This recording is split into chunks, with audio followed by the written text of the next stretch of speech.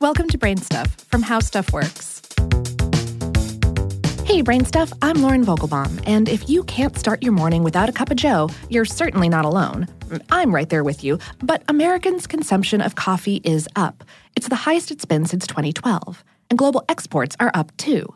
According to the International Coffee Organization, world coffee exports increased by 17% from October of 2017 to October of 2018, and overall global shipments were 4.2% higher year over year.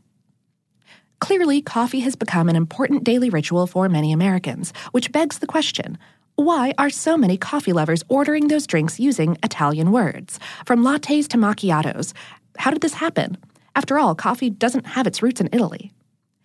Legend has it that the great bean originated in the Ethiopian plateau and was discovered by a goat herder who noticed his goats veritably danced after eating a certain plant. It spread throughout the Arabian Peninsula and adjacent areas before Europeans encountered coffee in the 17th century. Nevertheless, many of the coffee drinks we know today and popularized by Starbucks, more on that in a minute, do originate in Italy, and it has everything to do with the invention of the espresso machine. Espresso doesn't refer to a particular type of coffee bean. It's actually a coffee preparation method, and it was first developed in Italy in the 19th century. Because brewed coffee could take up to 5 minutes to make, coffee lovers sought a way to shorten the time between ordering and drinking. The first espresso machines were bulky and difficult, but by the early 20th century, Milanese manufacturer Luigi Bezzera had developed a single-shot espresso that produced 1 cup of coffee in seconds, though it did take a while for the machines to improve in terms of ease of use and flavor of the coffee produced. We spoke with Paul Bassett, former world barista champion. He said, the espresso machine kind of revolutionized coffee to some extent. Everything was centered around the way espresso was made, the way it was consumed as well. He explained that with the espresso machine, coffee could be made on the spur of the moment and was intended to be drunk immediately after being served, typically standing at a bar. Italian coffee culture grew, and espresso as we know it today became popular in Italy and France in the 1930s. The 1950s beatnik movement and its coffeehouse culture launched an espresso craze in the United States. We also spoke with Mike Ferguson with Olam Specialty Coffee. He explained, early in the specialty coffee movement, authenticity meant Italian. In the 1980s, many, if not most, coffeehouses had Italian names and adopted as much Italian as possible into their cafe and menu.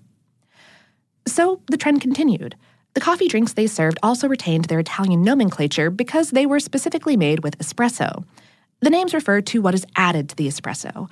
For example, put the word macchiato into Google Translate and you'll get stained or spotted. So the drink name refers to the spot of milk that stains the espresso. Bassett said, I think fundamentally, espresso is directly linked to Italy as a beverage and the way it's part of their culture. It's been transported all around the world and reinterpreted. Despite reinterpretation, the drinks with Italian names have an espresso base and typically some kind of milk added. For example, a cafe latte, usually just called a latte in the United States, consists of espresso, milk, and milk foam. It's not brewed coffee with milk, although that's the literal translation. To be fair, ordering an espresso with milk and milk foam doesn't sound as catchy. The distinction between espresso and brewed coffee is important. Consider the Americano, which was named for Americans in Italy who sought a drink similar to the brewed or filtered coffee they drank at home. Because it emerged in Italy and is made by adding water to espresso, it retains its Italian title. So this answers the question about coffee drink names, but what about Starbucks' use of sizes like grande and venti, which are also Italian words? This sizing nomenclature, short, tall, and grande, was introduced when Il Giornale opened its doors in 1986, and the venti size came in the early 90s. Il Giornale was the name of the coffee houses launched by Starbucks chairman emeritus Howard Schultz during his mid-'80s hiatus from the company. The company's website states that Schultz had been, quote, captivated with Italian coffee bars and the romance of the coffee experience, a tradition he wanted to bring to the United States. He returned to Starbucks and purchased the company in 1987. And that branding now extends to faux Italian product names like the Frappuccino, which is a trademarked name and not actually an Italian word. By the way, bonus fact of the episode, the caffeine in coffee that perks you up is considered the most commonly used drug in the world.